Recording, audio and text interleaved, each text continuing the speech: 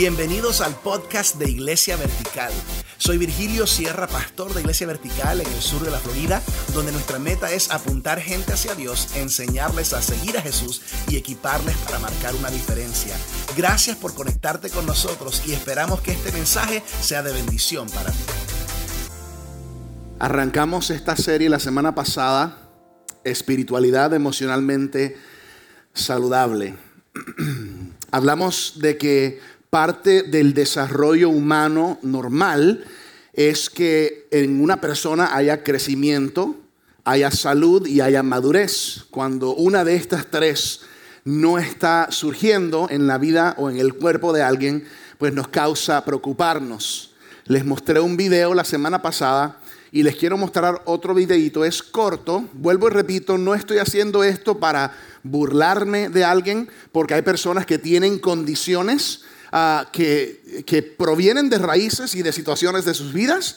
Claramente, si no lo puedes ver, pues podríamos enseñarlo, porque es algo que sucede en diferentes partes del mundo, y se trata de personas que desean vivir sus vidas, ya sea completamente o parcialmente, como bebés o como niños pequeños. Quiero que vean este próximo video y después hablamos.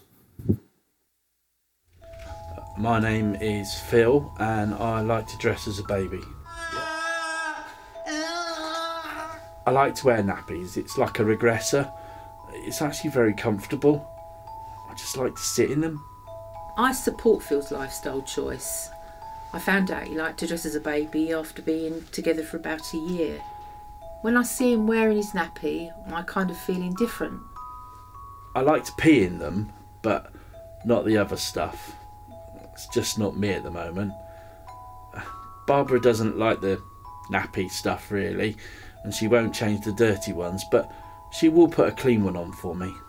My favourite thing about being Phil's mummy is caring for him. It's not dodgy, it's more of a lifestyle. Some people enjoy sports.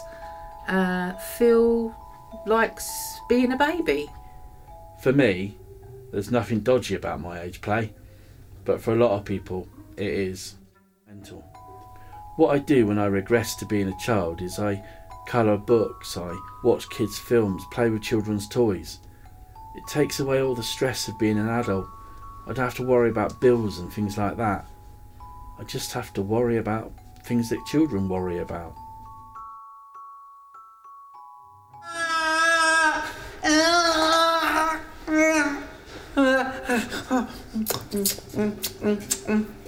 Ok. En el almuerzo pueden hablar con su familia acerca de esto más. Pareciera ser un chiste. Pareciera ser un video como una parodia o algo. Pero la realidad es que existen personas que eligen vivir de esta manera. ¿Cuántos estamos de acuerdo? Esto no es normal. No es normal. No es una idea normal. No es un desarrollo normal.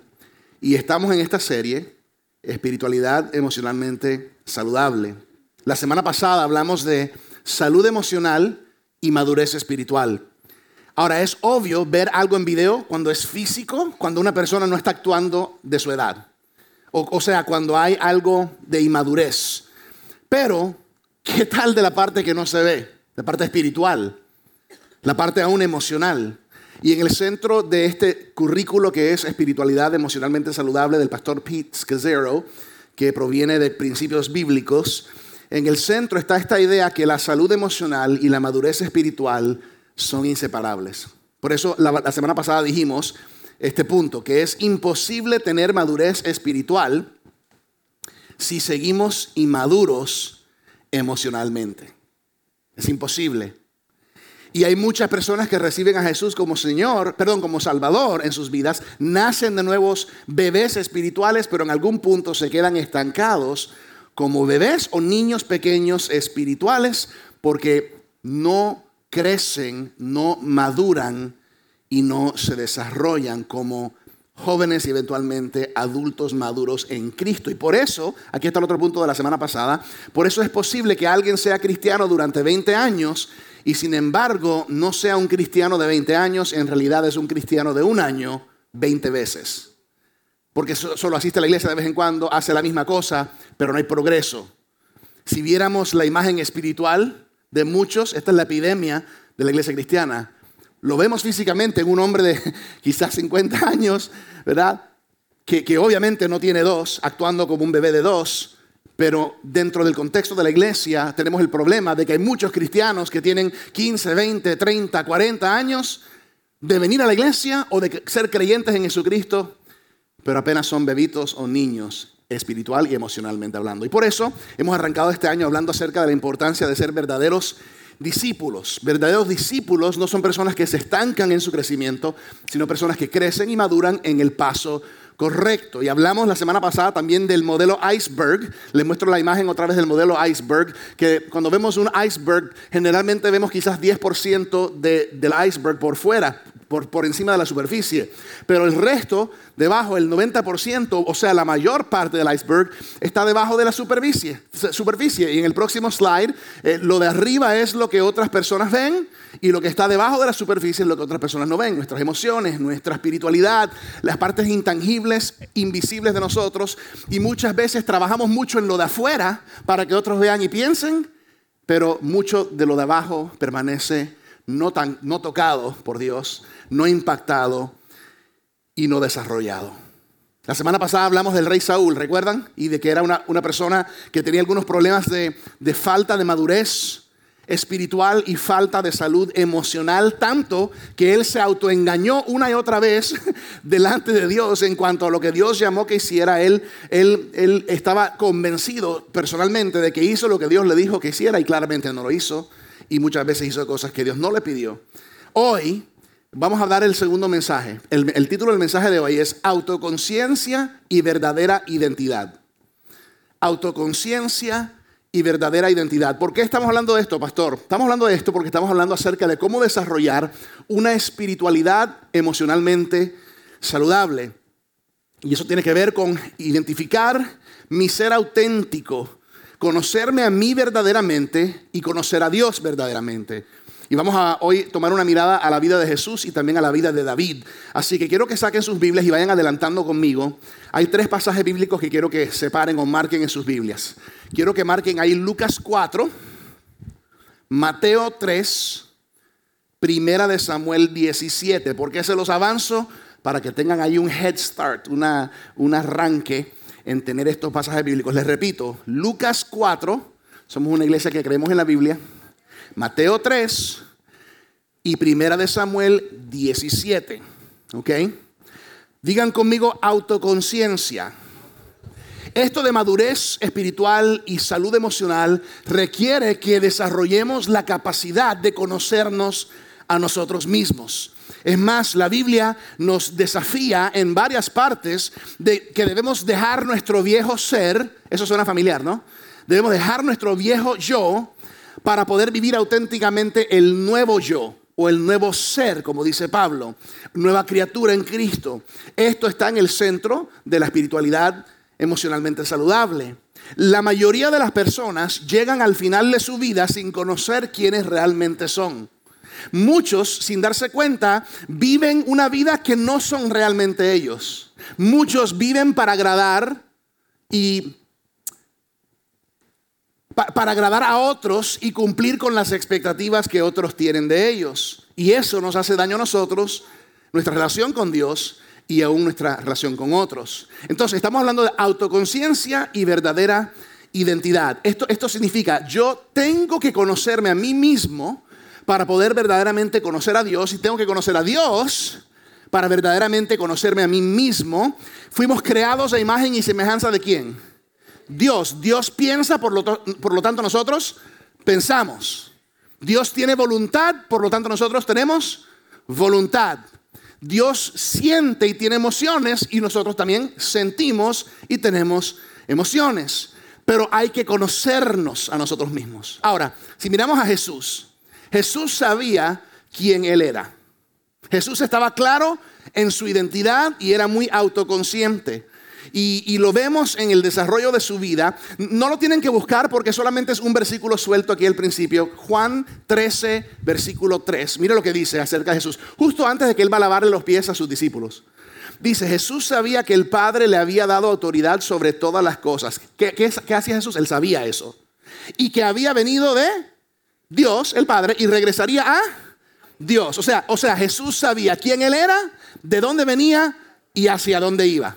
¿Ok? Ahora, quiero usar la historia de la tentación de Jesús, cuando Satanás tienta a Jesús en Lucas 4, para identificar aquí 3 identidades falsas que el enemigo quiere poner sobre nosotros. ¿Ok? Vamos a Lucas 4. Lucas 4. Pregunta, Lucas, ¿Antiguo o Nuevo Testamento? Nuevo Testamento es uno de los evangelios. En este pasaje bíblico de Lucas 4, vamos a empezar en el versículo 1, pero vamos a identificar 3 identidades falsas que el enemigo intenta poner sobre Jesús, como que retándolo.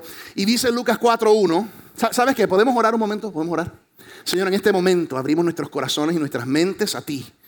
Te pedimos, Espíritu Santo, que no solamente hables a nuestros corazones, pero que nos muestres y nos enseñes algo de nosotros mismos al estudiar tu palabra hoy. Háblanos, ministranos, te necesitamos y te queremos. En el nombre precioso de Jesús.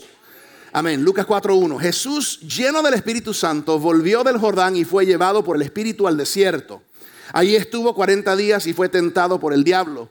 No comió nada durante esos días, pasados los cuales tuvo hambre. Si eres el Hijo de Dios, le propuso el diablo, dile a esta piedra que se convierta en pan. Número 1. La primera tentación de Satanás en nuestra vida es convencerme de que soy lo que hago. Soy lo que hago. Que tiene que ver con comportamiento, o diríamos en inglés performance.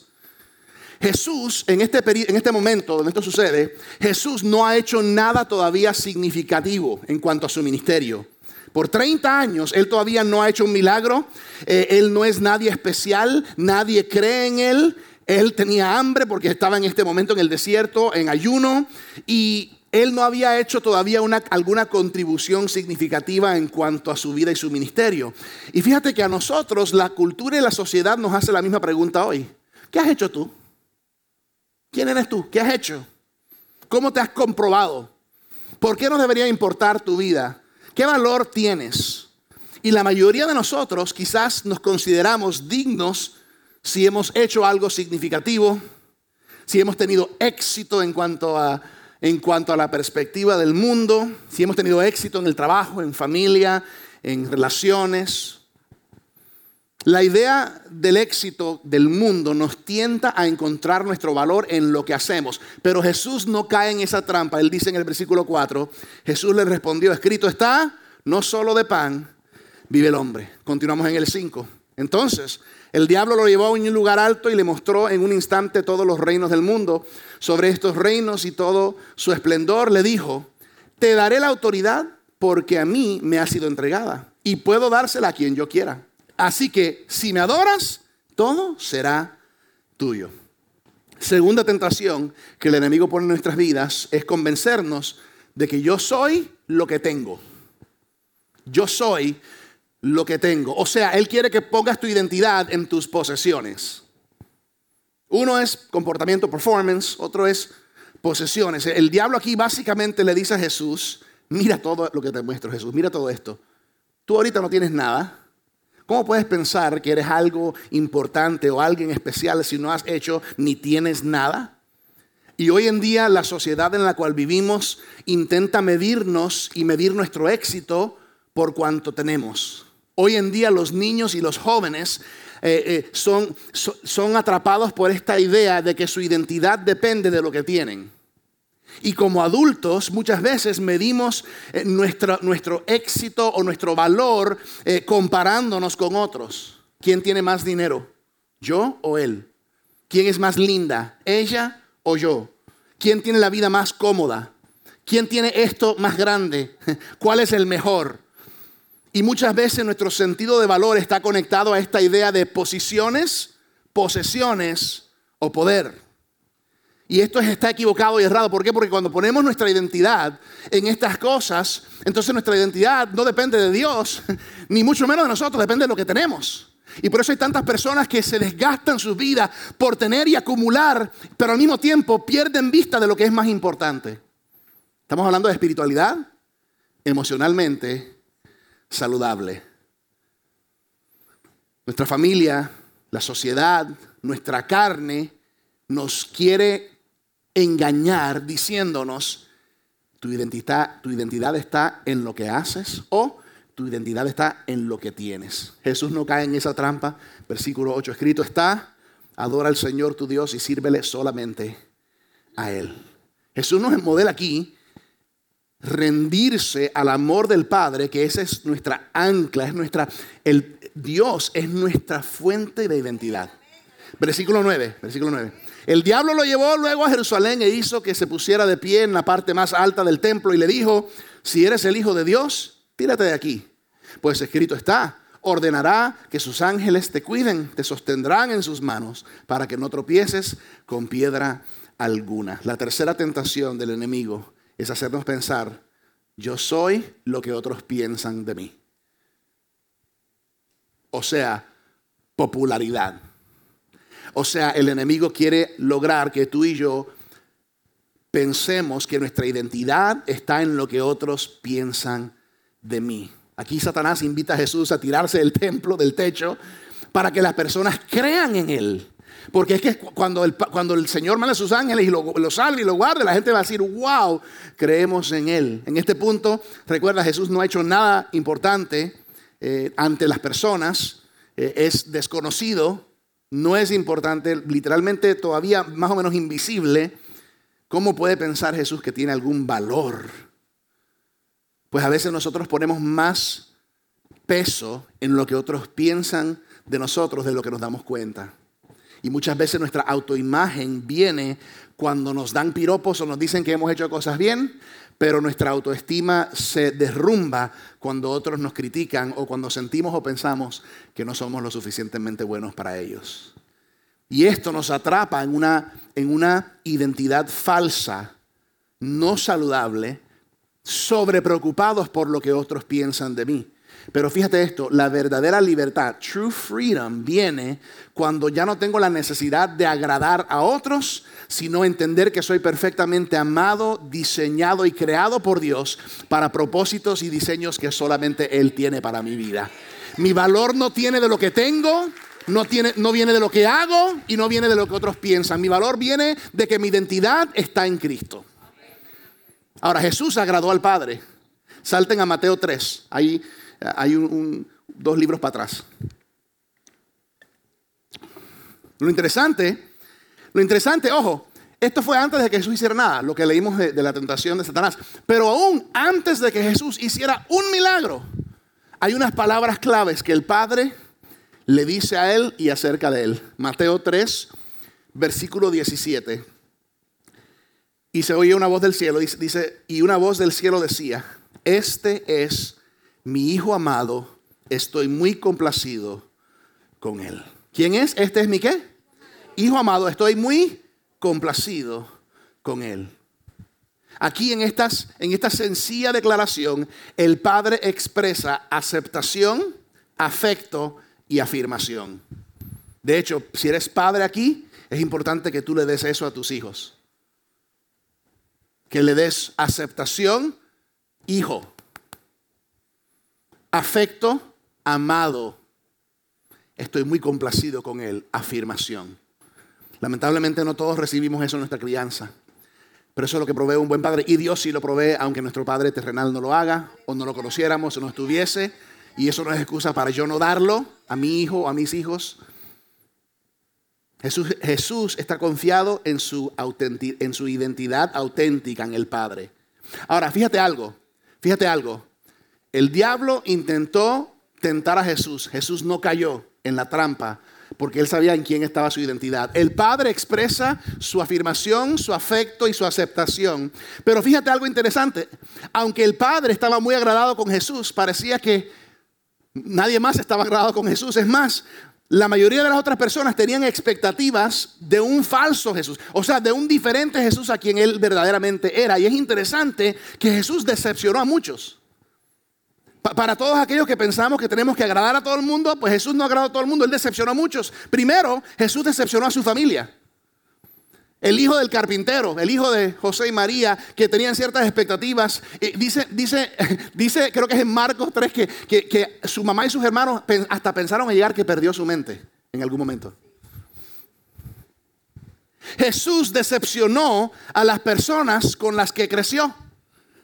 Si lees, ese episodio de The Chosen es tremendo en la temporada 3, pero cuando tú lees en los evangelios, cuando Jesús regresa al pueblo, al lugar donde Él se crió y todo el mundo lo conoce, pero ya ahora viene como el autodeclarado y denominado Mesías. Y cuando Él dice eso en el templo, no solamente se decepcionaron, sino que lo sacaron para tirarlo del precipicio, para matarlo, pero no era el tiempo todavía. Jesús decepcionó a sus amigos, los discípulos, porque ellos estaban esperando que Él fuese un Mesías como ellos querían que Él fuera, con mano fuerte. Jesús decepcionó a la multitud, porque muchos de la multitud querían que otra vez les alimentara, o que otra vez hiciera más milagros, o que arreglara todos sus problemas, y que tomara poder sobre el imperio romano. Y por supuesto, Jesús decepcionó a los líderes religiosos. A ellos no les gustaba cómo Jesús vino a interrumpir su teología y cómo Él hacía todo diferente a como ellos lo hacían. Parecía que todo el mundo quería un Mesías diferente a Jesús, pero Jesús estaba claro en su identidad. Era autoconsciente y su identidad estaba clara, porque su identidad no estaba en lo que otros pensaban de Él, su identidad no estaba en lo que Él tenía y su identidad no estaba en lo que Él hacía. Su identidad estaba en quién era su Padre, en qué nombre Él llevaba y cuál era el propósito que Dios puso en Él desde el principio. Es interesante, Jesús no fue egoísta. Él se entregó completamente al Padre y a la voluntad del Padre.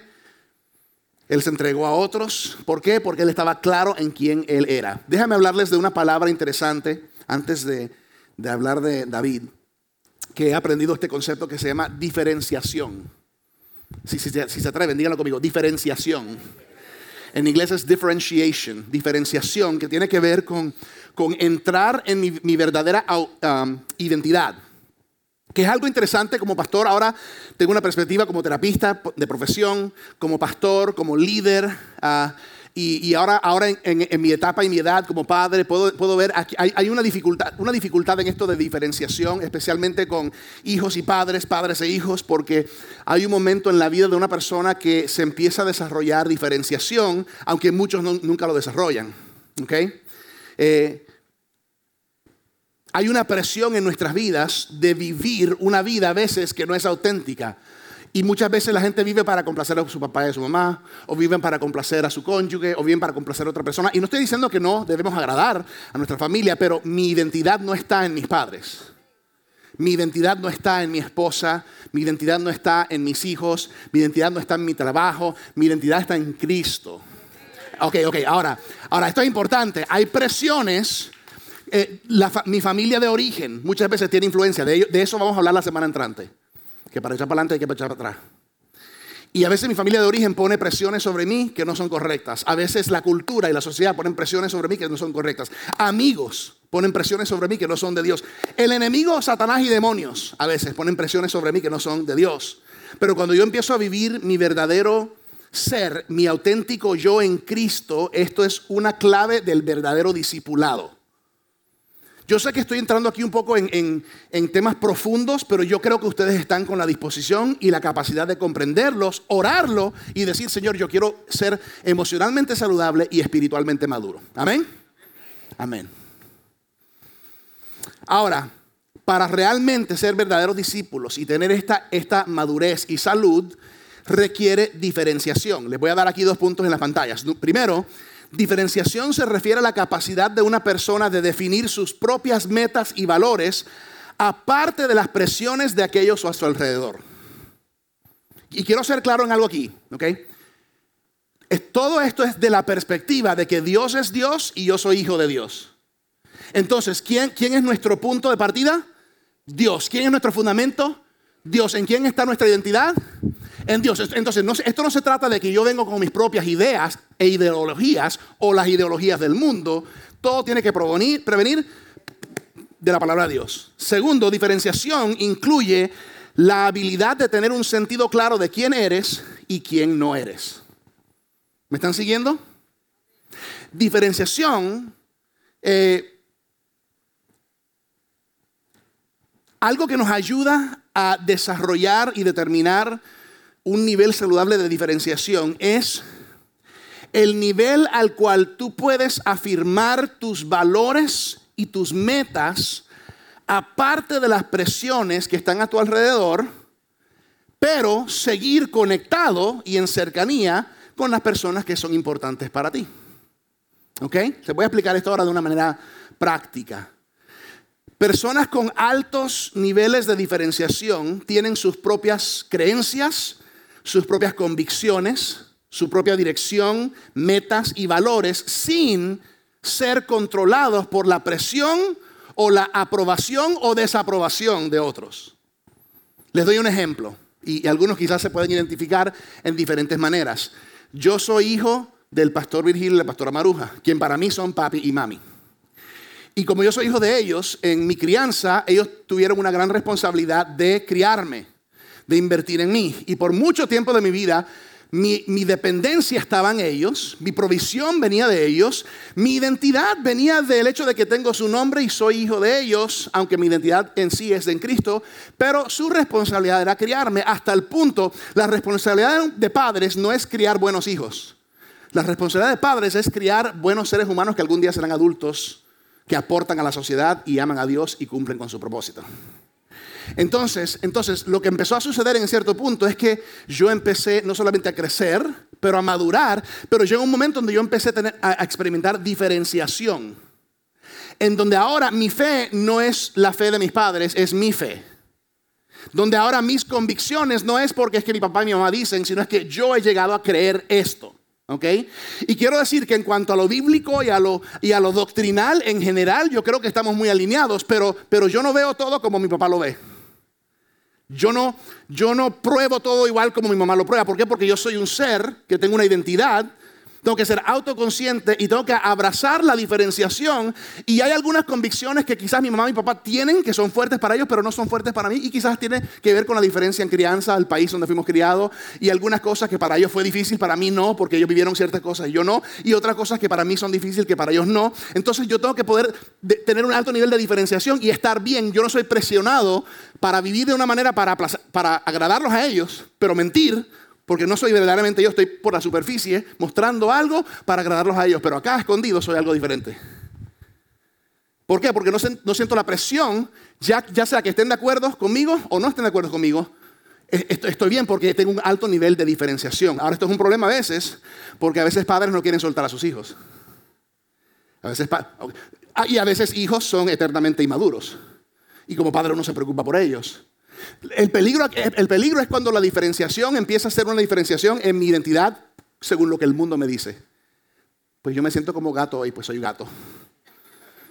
Esas son ideologías del mundo. Eso no está correcto, pero siempre cuando la Biblia y la palabra de Dios sea mi fundamento. Entonces, algunos padres ahora están pensando de sus hijos adultos que quizás ya están fuera de la casa, de pronto está casado. Sí, hubo un momento donde hubo una diferenciación, pero también hay momentos también no saludables. Y a veces nos cuesta como padres ver que nuestros hijos eventualmente van a tener su perspectiva. Ahora, nuestra responsabilidad hasta que tengamos esa palabra, esa voz y ese liderazgo, responsabilidad sobre ellos es instruirles en la palabra y moderarlo. Pero eventualmente tengo que soltar. Y hijos también tenemos que entender que llega un punto donde empiezo a vivir mi vida y a definir qué es lo que yo creo. Y mis resultados y consecuencias serán según las decisiones que yo tomo. Me conviene estar alineado con la palabra de Dios. Ahora, cuando hay buena diferenciación, quizás yo no esté de acuerdo contigo en todo o 100%, pero puedo permanecer en relación contigo. No tengo que desconectarme de ti, no tengo que rechazarte, no tengo que ignorarte, no tengo que criticarte para validarme a mí o a mi posición. Yo puedo ser el yo que yo soy auténtico y tú puedes ser tú que tú eres auténtico.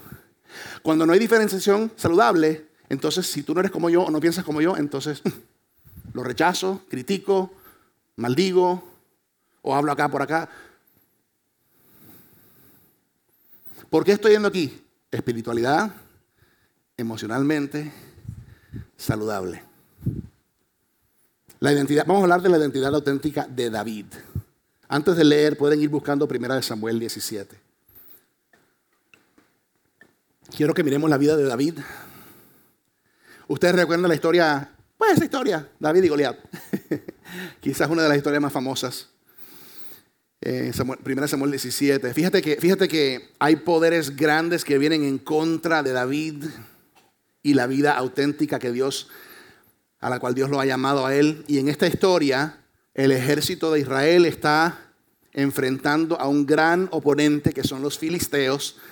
Por 40 días, este gigante Goliat, descrito como un gigante de más de 9 pies de altura, armado con todo tipo de armas peligrosas, está desafiando a todo el ejército israelita a que vengan a pelear con él.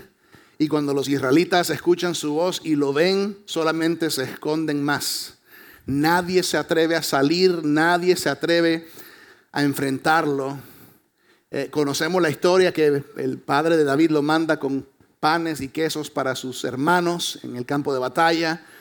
Ahora, algo de David es que David estaba claro en su identidad aún desde joven. Él era un pastor de ovejas de su padre y era un experto con la onda para proteger a su rebaño. No era un soldado entrenado como el rey Saúl y como los otros soldados. El rey Saúl, de hecho, había llevado a todo el ejército en victoria. David no puede hacer las cosas como las hace Saúl o los otros soldados, o aún sus hermanos. Y él enfrenta muchas cosas en esta historia que vamos a leer. Aún Goliat mismo lo maldice, pero David está claro en quién él es. Es autoconsciente y está claro en su verdadera identidad. Y él conoce al Dios vivo, él conoce al creador de los cielos y la tierra, y solamente con eso David es capaz de romper algunas barreras importantes de las críticas y las perspectivas que están a su alrededor. Y lo que marca la diferencia en David es la presencia de Dios en su vida. 1 Samuel 17, vamos al versículo 26. ¿Están conmigo? 26. Estoy leyendo la Nueva Versión Internacional. Dice: David preguntó a los que estaban con él: ¿qué dicen que le darán a quien mate a ese filisteo y salve así el honor de Israel? ¿Quién se cree este filisteo pagano que se atreve a desafiar al ejército del Dios viviente? Al que lo mate, repitieron, se le dará la recompensa anunciada. Eliab, el hermano mayor de David, lo oyó hablar con los hombres y se puso furioso con él. ¿Se imaginan un hermano mayor aquí? Le reclamó: ¿qué has venido a hacer aquí, David? ¿Con quién has dejado esas pocas ovejas en el desierto? Yo te conozco, eres un atrevido y malintencionado. Seguro que has venido para ver la batalla. 29. ¿Y ahora qué hice?, protestó David. Si apenas he abierto la boca. Apartándose de su hermano, les preguntó a otros, quienes le dijeron lo mismo. Algunos que oyeron lo que había dicho David se lo contaron a Saúl, y éste mandó a llamarlo. Entonces David le dijo al rey Saúl: nadie tiene por qué desanimarse a causa de este filisteo. Yo mismo iré a pelear contra él. ¿Cómo vas a pelear tú solo contra este filisteo?, replicó Saúl. ¿No eres más que un muchacho, mientras que él ha sido un guerrero toda la vida? 34. David le respondió: a mí me toca cuidar el rebaño de mi padre. Cuando un león o un oso viene y se lleva una oveja del rebaño, yo lo persigo y lo golpeo hasta que suelta la presa. Y si el animal me ataca, lo agarro por la melena y lo sigo golpeando hasta matarlo. Si este siervo de su majestad ha matado leones y osos, lo mismo puede hacer con ese filisteo pagano, porque está desafiando al ejército del Dios viviente. Me viene a la mente una canción que dice: ese gigante se va.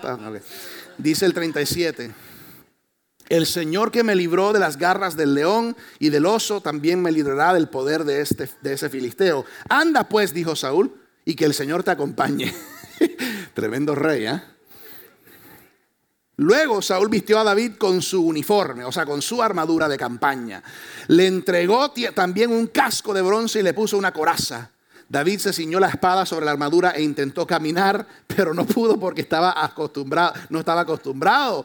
No puedo andar con todo esto, le dijo a Saúl. No estoy entrenado para ello. Pausa. Recuerda, Saúl era un hombre grande de estatura. Entendemos que era el primer rey de Israel. David era un joven y entendemos que también era más pequeño en estatura físicamente. Dice en el versículo 40... tomó su bastón O sea, de modo que se quitó todo aquello. Tomó su bastón, fue al río a escoger 5 piedras lisas y las metió en su bolsa de pastor. Luego, honda en mano, se acercó al filisteo. Este, por su parte, también avanzaba hacia David detrás de su escudero. Le echó una mirada a David y, al darse cuenta que era apenas un muchacho, trigueño y buen mozo, con desprecio, era como el pastor de aquí, con desprecio le dijo: ¿soy acaso un perro para que vengas a atacarme con palos? Y maldiciendo a David en nombre de sus dioses, con D pequeña, añadió: ven acá, que les voy a echar tu carne a las aves del cielo y a las fieras del campo. David le contestó: tú vienes contra mí con espada, lanza y jabalina, pero yo vengo a ti en el nombre del Señor Todopoderoso, el Dios de los ejércitos de Israel, a quien has desafiado. Ok, paramos ahí, dale ese aplauso al Señor. Ok, rapidito. Tres obstáculos para nuestra identidad auténtica que vemos aquí en esta historia. Muchos de nosotros realmente no estamos acostumbrados a ser nuestro verdadero ser porque estamos acostumbrados a escondernos detrás de la superficie como quizás nos han enseñado o como nos han modelado. Pero David nos ayuda a aprender esto aquí. 3 obstáculos. Número 1, el primer obstáculo de David, su familia. Y quiero decirlo aquí, no es en todos los casos, pero a veces tu familia es el primer obstáculo. Especialmente si no son creyentes, si no conocen a Jesús, si no tienen amor o identidad en Cristo, a veces no entienden y hasta te critican por ir a la iglesia, por acercarte a Dios, por leer la Biblia. Es increíble eso. Ahora, David era el más joven de 8 y 3 de sus hermanos mayores estaban ahí en el ejército y tenían autoridad sobre él. Y en 1 Samuel 17, ¿ustedes ven ahí apoyo moral de sus hermanos para David? No. Ni sus hermanos ni su papá lo afirmaban. Lo juzgan como creído, como malvado, como malas intenciones. Y David es malentendido, ignorado, maldecido y echado a un lado. Tú no eres nadie. ¿Qué haces aquí? Vete para casa. Tú eres un niñito. Y muchas veces nuestras familias pueden ser un obstáculo para nosotros que nos causan a vivir un falso yo, que yo no soy, porque no nos conocen y no nos ven y aún quizás no tienen su propia identidad clara. Y a veces crecemos en familias y en culturas donde hay partes de nosotros que no son aceptables o no nos ven como son, por lo tanto no se desarrolla un ser auténtico en Cristo, se desarrolla un falso ser para aparentar y para agradar a las personas a nuestro alrededor. Segundo obstáculo de David es el rey Saúl.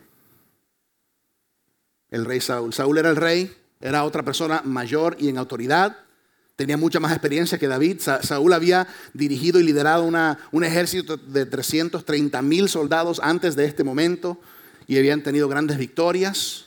Él tenía experiencia, era famoso, era reconocido. Y Saúl le dice a David: tú no eres nadie, tú eres un muchachito. Quizás ahí en ese momento yo hubiera dicho: tienes razón, Saúl, ¿sabes qué? Me voy de nuevo a cuidar las ovejas de mi papá. Y todo el ejército de Israel había sido entrenado y tenían experiencia en batalla. Sin embargo, todos ellos estaban acobardados y escondiéndose. Y David, quien nunca había entrenado para el ejército, ahora le ponen encima la armadura de Saúl. Pero como David sabía quién él era y quién él no era, él dijo: este no soy yo. Este soy yo. Porque él ya tenía experiencia, él ya sabía quién era. ¿Cuántas veces las personas a nuestro alrededor quieren imponer algo sobre nosotros que no somos?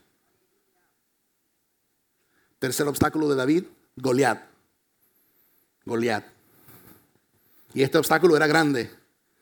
Goliat lo maldijo, le llamó perro, lo amenazó. Le dijo: si tú vienes aquí así, chiquitico, así como te ves. O sea, estaba hablando en contra de su identidad. Te voy a matar. Pero David, estando confiado, siendo autoconsciente, teniendo su identidad verdadera clara en Cristo, y eso es una combinación poderosa, él rompe y atraviesa este obstáculo con su ser auténtico. Y lo que decide es: ¿sabes qué? Porque quizás yo, como David, yo digo: ¿sabes? Me voy a poner esta armadura porque sea lo que sea, me puede proteger un poco, ¿no? Pero David dijo: yo no puedo andar con esto. Este no soy yo. Se quita la armadura. Porque él dice: yo sé quién Dios me ha hecho. Y yo sé lo que Dios ha hecho a través de mí. Y yo sé que si Dios es conmigo, ¿quién contra mí?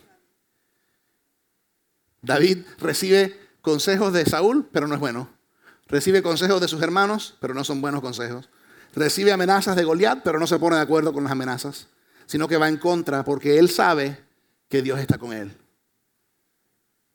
De hecho, si David hubiera luchado contra Goliat usando la misma estrategia física de poder, hubiera perdido.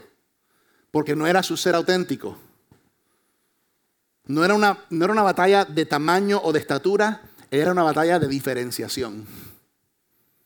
Porque a pesar de que su padre y sus hermanos no lo veían, no lo identificaban, no lo ubicaban, a pesar de que el rey y los otros soldados quizás se reían, quién sabe cuántos estaban apostando, te apuesto que lo mata.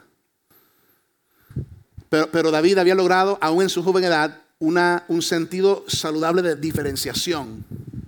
Yo puedo tener una opinión diferente a ti, papá, diferente a ti, hermano, diferente a ti, rey, y no tener que romper o cortar mi relación contigo, pero yo sé quién yo soy. Y David tiene la fortaleza para entrar en una batalla que todos piensan que no la va a lograr, pero él sabe quién él es y quién está con él. Mira el versículo 45. David le contestó: tú vienes contra mí con espada, lanza y jabalina, pero yo vengo a ti en el nombre del Señor Todopoderoso, el Dios de los ejércitos de Israel, a quien has desafiado. Hoy mismo el Señor te entregará en mis manos y yo te mataré y te cortaré la cabeza. Hoy mismo echaré los cadáveres del ejército filisteo a las aves del cielo, a las fieras del campo, y todo el mundo sabrá que hay un Dios en Israel. Todos los que están aquí reconocerán que el Señor salva sin necesidad de espada ni de lanza. La batalla es del Señor y Él los entregará a ustedes en nuestras manos.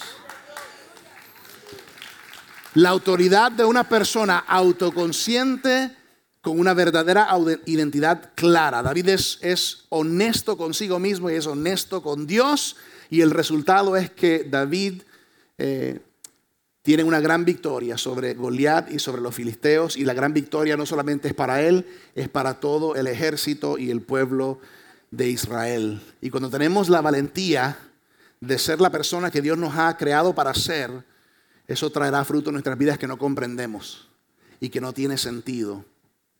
Y esa es la invitación de Dios para nosotros hoy. Que busquemos cada día ser más autoconscientes y entrar en esa verdadera identidad que es en Cristo. No en lo que hago, no en lo que tengo y no en lo que otros piensan de mí. Los altos niveles de diferenciación que David había desarrollado le ayudaron a ser un líder como nunca Israel había tenido antes hasta ese punto.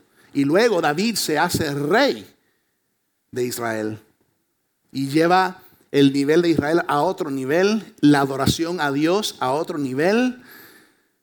Termina escribiendo una gran mayoría de los salmos, que hoy en día sigue siendo casi como un himnario para nosotros, los creyentes en Cristo.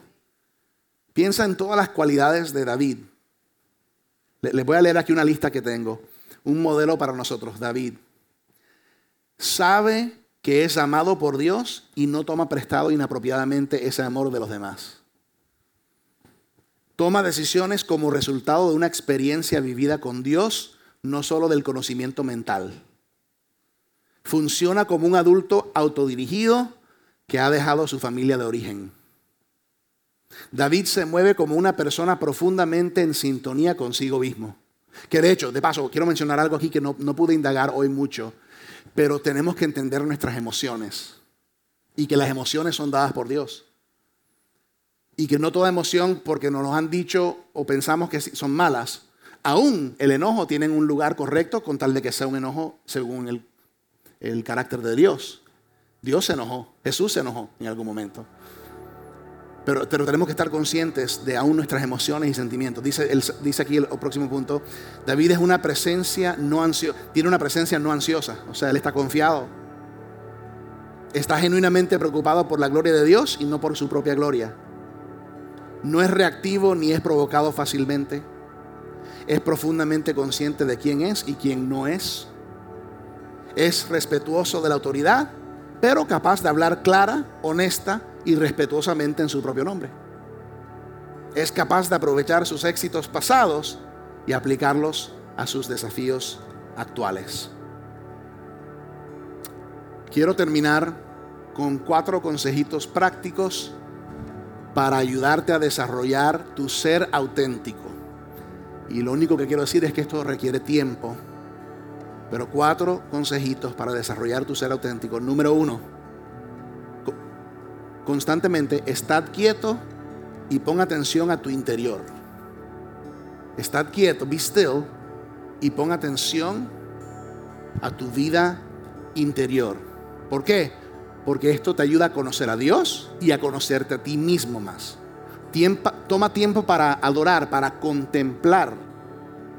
Pero eso requiere intencionalmente tomar tiempo para pausar, estar quieto, tener un día de descanso, un sabbat, un día de reposo cada semana para estar con el Señor. Segundo, encuentra compañeros de confianza. Hablamos mucho de las relaciones aquí, pero específicamente todos necesitamos personas sabias que están algunos pasos delante de nosotros en la vida. Por eso me encanta la iglesia local. Me encanta la iglesia porque es un lugar donde podemos encontrar personas sabias, saludables, amorosas, que pueden ser como padres y madres espirituales para nosotros. Es un lugar donde aún nosotros podemos ser sabios, amorosos, padres y madres espirituales para otros. Aún en la comunidad puedes encontrar personas que te pueden ayudar.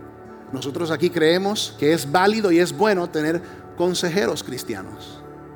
A veces, por circunstancias, es necesario tener terapistas cristianos, tener mentores, tener coaches, porque desde que yo he visto, aquí nadie se las sabe todas. Ninguno aquí, ni yo, ni ningún ser humano, a menos de que tu nombre sea Jesús de Nazaret. 3, sal de tu zona de comodidad. Sal de tu zona de comodidad. Si quiero verdaderamente entrar en un nivel saludable de diferenciación, ya sea que tengo 20 años, 40, 60, porque es posible no tener diferenciación aún a los 70, eso es incómodo, pero sal de tu comodidad, porque estamos hablando de recablear de adentro hacia afuera, de entender quién soy, por qué soy así, por qué tengo estas emociones, por qué me siento de esta manera. No ignorarlo, no suprimirlo, no meterlo en el closet, sino admitirlo y traerlo a las manos del Señor. Muéstrame, Señor. Y eso requiere salir de donde has estado a nuevo territorio. Y 4, ora y pide al Señor por valentía. Valentía, requiere valentía. ¿Por qué? Porque va a haber resistencia. Requiere valentía porque va a haber resistencia. Cuando tú deseas hacer un cambio, especialmente para bien y especialmente con Dios, va a haber resistencia. Y a veces, ¿saben quiénes son los primeros que resisten? La familia. Cuando no entienden, cuando no saben, cuando ellos mismos no están claros en su identidad. La cultura, la sociedad, nuestra carne, el enemigo. La iglesia necesita verdaderos discípulos que conocen a Dios y se conocen a sí mismos, que están diferenciados y están equipados y edificados con valentía para liderar a otros con claridad y con convicción. Quiero terminar este mensaje recordándote que solamente hay un tú. No hay otro tú. Tú eres tú y Dios quiere que tú seas tú porque Él te creó para que tú seas tú. Y tú eres el mejor tú que el mundo puede tener. Tú eres el mejor tú que nosotros podemos tener. No hay nadie como tú, exactamente. Fuiste creado por Dios y para Dios con un propósito y con una misión. Ya seas joven como David en este texto, o Daniel, quien era un adolescente, o seas como Abraham, que tenía 75 cuando vino la promesa, o Moisés a los 80. El mejor regalo que tú le puedes dar al mundo y a tus seres queridos es un verdadero, auténtico y saludable tú. Y por eso el discipulado verdaderamente tiene que ver con ambos: conocer a Dios, pero también conocerme a mí mismo. Entonces yo debo conocerme a mí mismo para de esa manera conocer mejor a Dios. Conocer a Dios para de esa manera conocerme mejor a mí mismo. Y cuando estos dos se conectan, trae un gran poder a nuestras vidas en el Señor. Un hombre sabio dijo esto: al final de tu vida, Dios no te preguntará, ¿por qué no fuiste Moisés? Al final de tu vida, Él te preguntará, ¿por qué no fuiste tú? ¿Por qué intentaste vivir la vida de otro, buscando y preguntando cómo agradar a otro, cuando yo te diseñé y te creé para que tú fueras tú? Oremos. Señor, gracias por tu palabra que hoy nos desafía y nos reta a la autoconciencia y a la verdadera identidad. Señor, nuestra identidad, hemos aprendido hoy, no está en lo que hacemos, no está en lo que tenemos, no está en las opiniones o los pensamientos de otros. Señor, como hijos tuyos, nuestra identidad está en ti. Te pedimos hoy, Señor, que nos ayudes a cada día no solo conocerte más a ti, pero conocernos a nosotros mismos más, dándole una entrada al nuevo yo en Cristo y cada vez despedida al viejo yo. Ayúdanos, Señor, a tomar conciencia de que tú nos creaste para pensar, para tener voluntad y aún para sentir, y que todo eso que está dentro de nosotros está ahí por una razón y por un propósito. Ayúdanos, Señor, a entender que nuestra identidad no proviene de lo que tenemos o de las cosas externas. Nuestra identidad proviene de a quién le pertenecemos y quién nos creó. Te pedimos, Señor, que nos ayudes en esto de crecer emocionalmente saludable y espiritualmente maduros por medio de la diferenciación. Que nuestras convicciones sean las nuestras, no porque alguien me dijo, sino porque yo lo creo. No porque es la fe de mi papá y mi mamá, sino porque es una fe que yo he abrazado y he tenido para mí.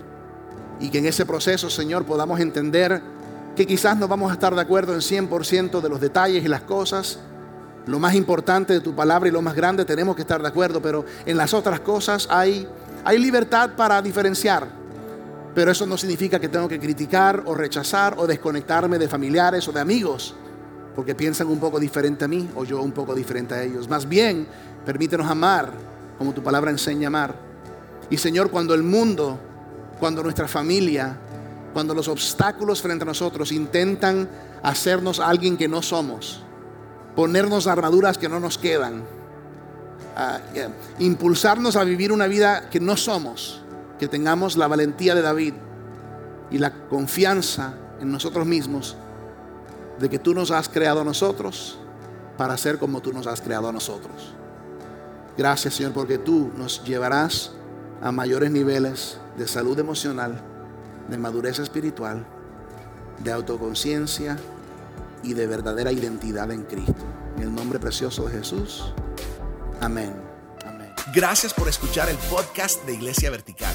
Y gracias a todos los que dan generosamente a este ministerio. Ustedes hacen posible este programa. Puedes dar online visitándonos en iglesiavertical.com. Si disfrutaste este mensaje, puedes suscribirte, darle like, compartirlo con tus amigos y puedes compartirlo en redes sociales. Etiquétanos en @verticalsocial. Una vez más, gracias por conectarte y Dios te bendiga.